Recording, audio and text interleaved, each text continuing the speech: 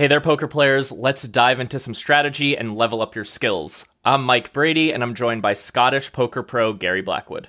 What's up, guys and girls? Today we're talking about flush draws in single raise pots, when to raise them, when to call them, when to check them back, all things flush draws. Now, we can't comprehensively cover how to play this hand class in every situation in one short podcast episode. However, we can give you some key heuristics for the most common spots. We're going to talk about playing flush draws as the preflop raiser and the preflop caller, both in position and out of position. You'll learn which specific flush draw combinations perform best as bets, which flush draws you should check, and key adjustments to make in multi-way pots. We'll be focused on single raised pots specifically, as Gary said. 3-bet pots are a little bit of a different animal. Those are going to be saved for another episode.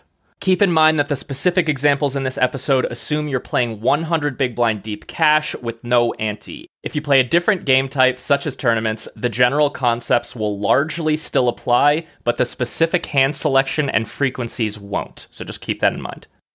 Let's start with playing in position as the preflop raiser. In other words, you raise from early or middle or late position and the big blind calls.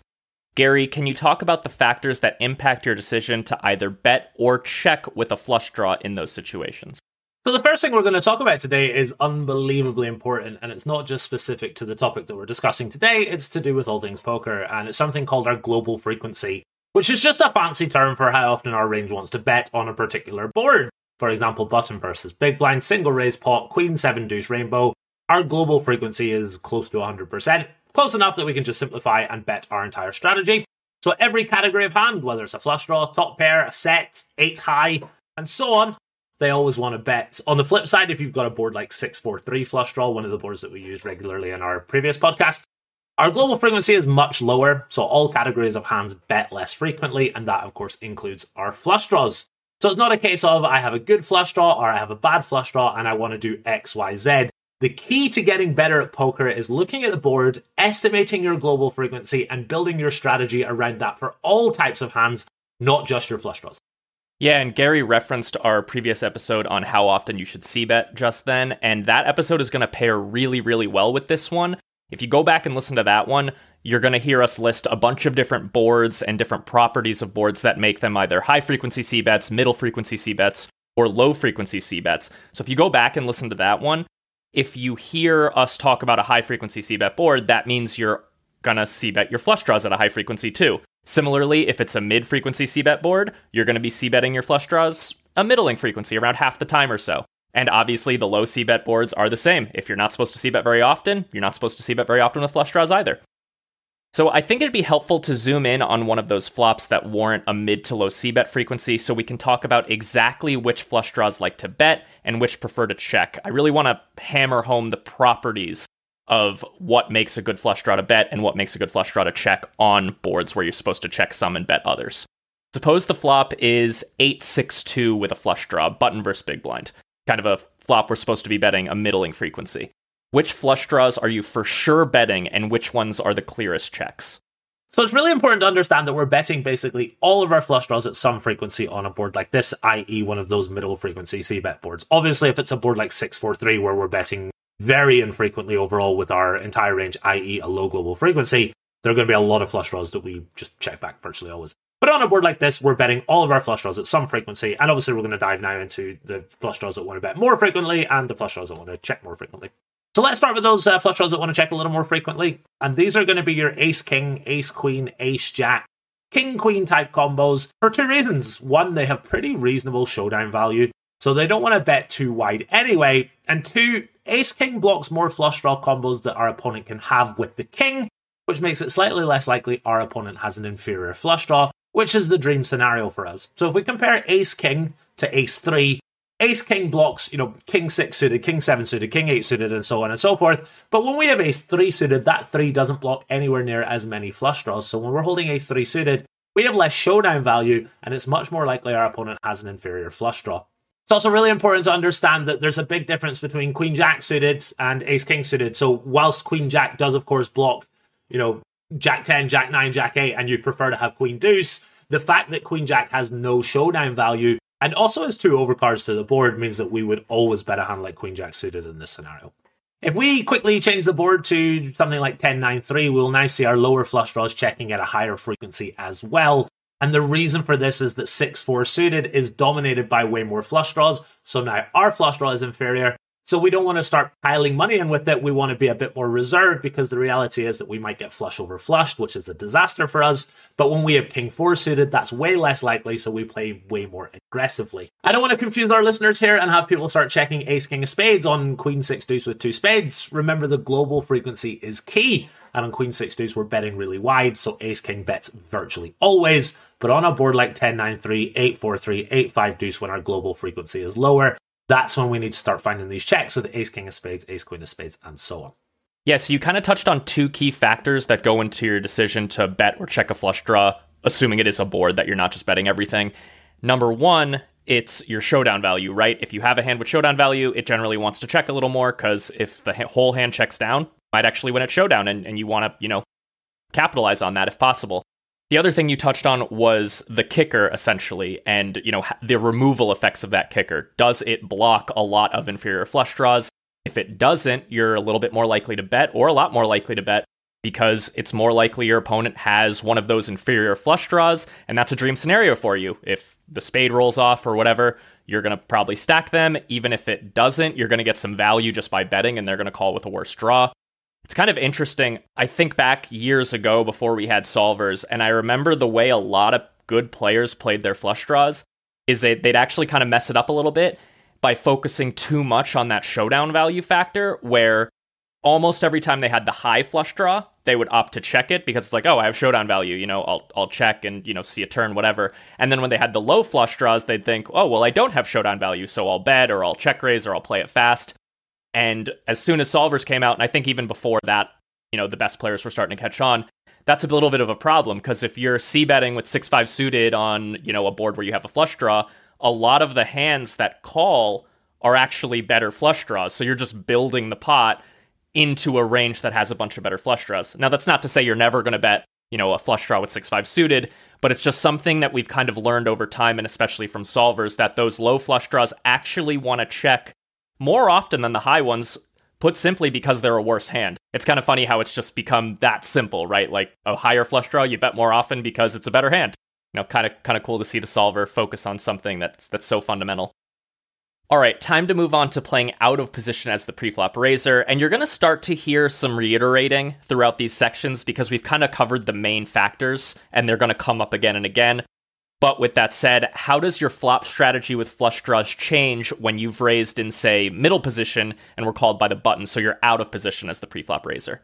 It changes drastically, and one of the reasons for that is that we're now out of position, and when we're out of position, we see that way less often because our opponent is now the in-position player and they're more likely to float us. So our betting frequency, our global frequency, goes down when we're out of position, and there are a lot of boards that we're going to talk about here where we just check our entire range. For example, if we open MP and the button calls, on a board that's 8 high and below, we're supposed to check virtually our entire range, and that means we're checking so much with our flush draws. So we bet less frequently with our flush draws when we're out of position because we're out of position. It's not to do with the fact that we have a flush draw. It's to do, again, talking about our global frequency.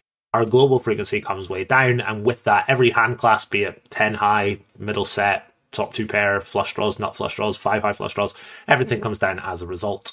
Yeah, I mean, you're playing against such a strong condensed range when you raise and someone calls in position. They're going to have a lot of pocket pairs. They're going to have a lot of high card hands. And generally speaking, they're going to call your c-bet on the flop a lot. And you kind of just have to play a defensive strategy. Like Gary said, even with sets, 2 pairs, over pairs, you have to do a lot of checking out of position in those spots versus those very condensed ranges. So we're going to check a lot. Obviously, sometimes our opponent is going to bet. So, Gary, can you kind of walk us through how you then play your flush draws once you've checked and then they bet? So it's actually very consistent with what we've spoken about already in terms of we want to prioritize our nut flush draws and our second nut flush draws with the weaker kickers because we love to flush over flush our opponents or even flush draw over flush draw them when we're raising on the flop. Once again, our weaker flush draws, say for example, we check on a board like 8-5 deuce in MP, button stabs. We're going to raise our, ace-3, ace-4 combos way more than a hand like 10-9 suited. 10-9 suited is going to raise sometimes, but nowhere near as often.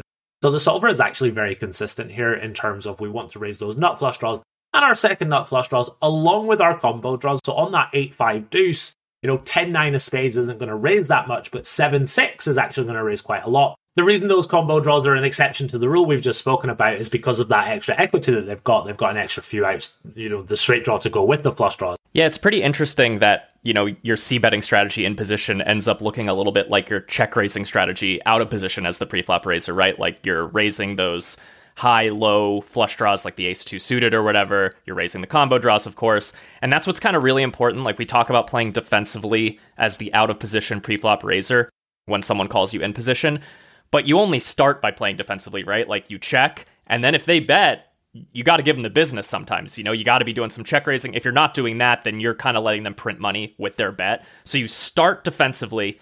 Then, if they bet, you're going to take it to the street sometimes. You're going to play an aggressive check raising strategy with obviously your value hands, your maybe 2 pairs low sets, over pairs, stuff like that. Kind of depends on the board, of course. And then also you're going to balance it out with bluffs, and that's going to include some flush draws. So now that we've covered playing flush draws as the preflop aggressor, let's turn the tables and talk about playing as the preflop caller, starting with out of position. Suppose you defend your big blind versus an in-position player's raise, you check to the aggressor as you should with your entire range, and they c-bet. Gary, how would you sum up playing flush draws in this spot? So let's talk about our flush draws that want to check raise the most firstly. And again, we're favoring our ace high, king high, queen high flush draws with the lowest kickers for the same reasons we've already stated. We want to dominate our opponent's weaker flush draws. And king deuce of spades dominates more flush draws than king 8 of spades, for example. We still raise king 8 of spades, but a little more liberally with the king deuce of spades. We also like to check raise our combo draws as well. As already stated, they've got much more equity. So even though they're low flush draws a lot of the time, they do still like to check raise quite aggressively.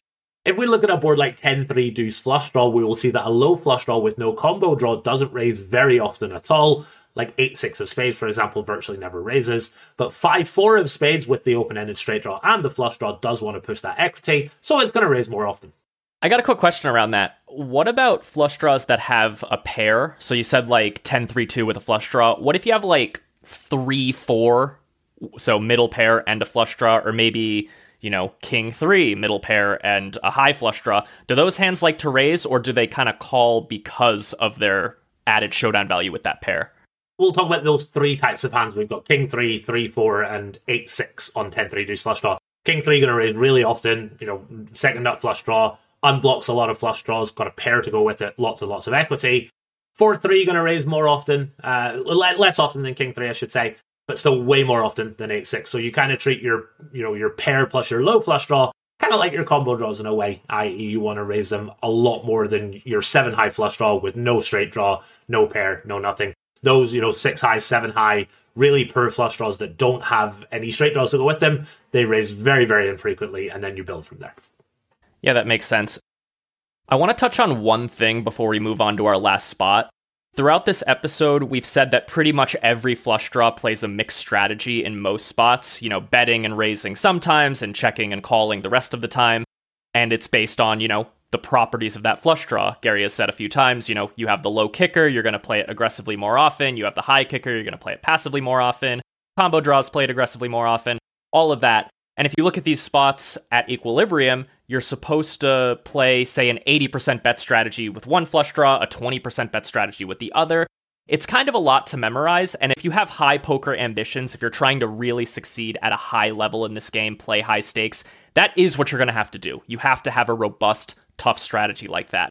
But I do just want to present the option if you're a player who's kind of focused on playing like 1-3 or 2-5 live, maybe 25 NL online.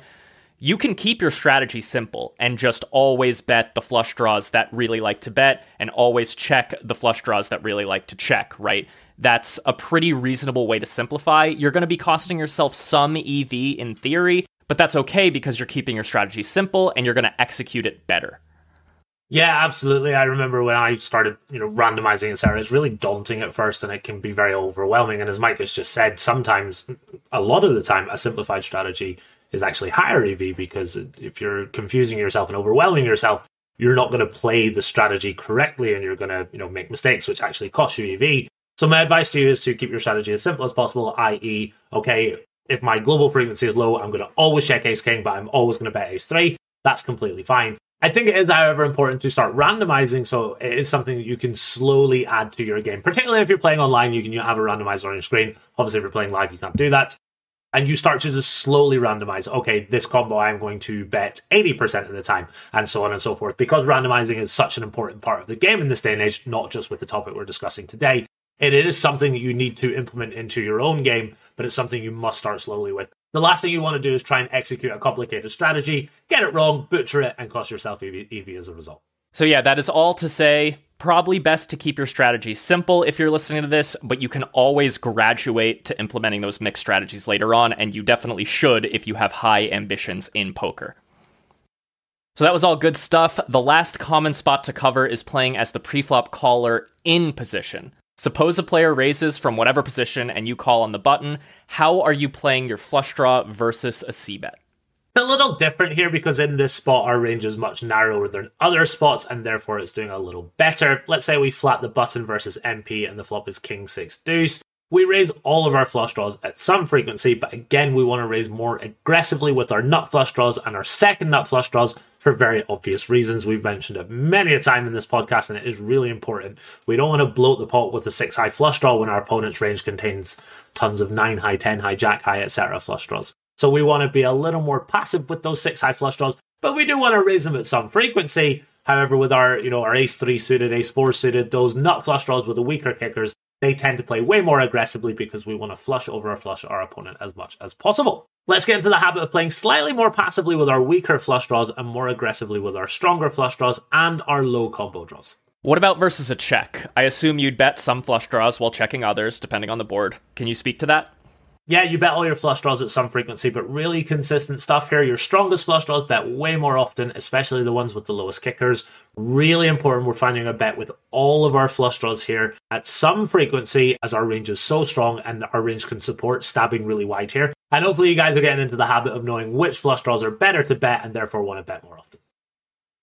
Let's get into every live poker player's favorite topic, multi-way pots. I'll ask you a very general question, and then we'll just see where the discussion takes us. I think that's best for multi-way pots because they're so amorphous and hard to kind of nail down. So Gary, what are your considerations when playing flush draws in multi-way pots? So a really good piece of advice when you're playing multi-way pots, you want to c-bet a whole lot less often in general. The reason for this is that when there are more players in the pot, you have less equity. Therefore, you c-bet less frequently. There's two things I want to talk about here. First things first, there's only 100% equity that can be shared among all the players in the pot. So if you're heads up and you're the pre-flop aggressor, you're generally going to have an equity advantage. However, when there are 3 players in the pot, that 100% equity is spread across 3 players. When there's 4 players in the pot, your equity goes down. 5, we've all played live poker, you can be 8 ways to the flop sometimes. The more players in the pot, the less equity you have. And in all of poker, when you've got less equity, you tend to put less money in the pots, therefore your c-betting frequency is going to come down.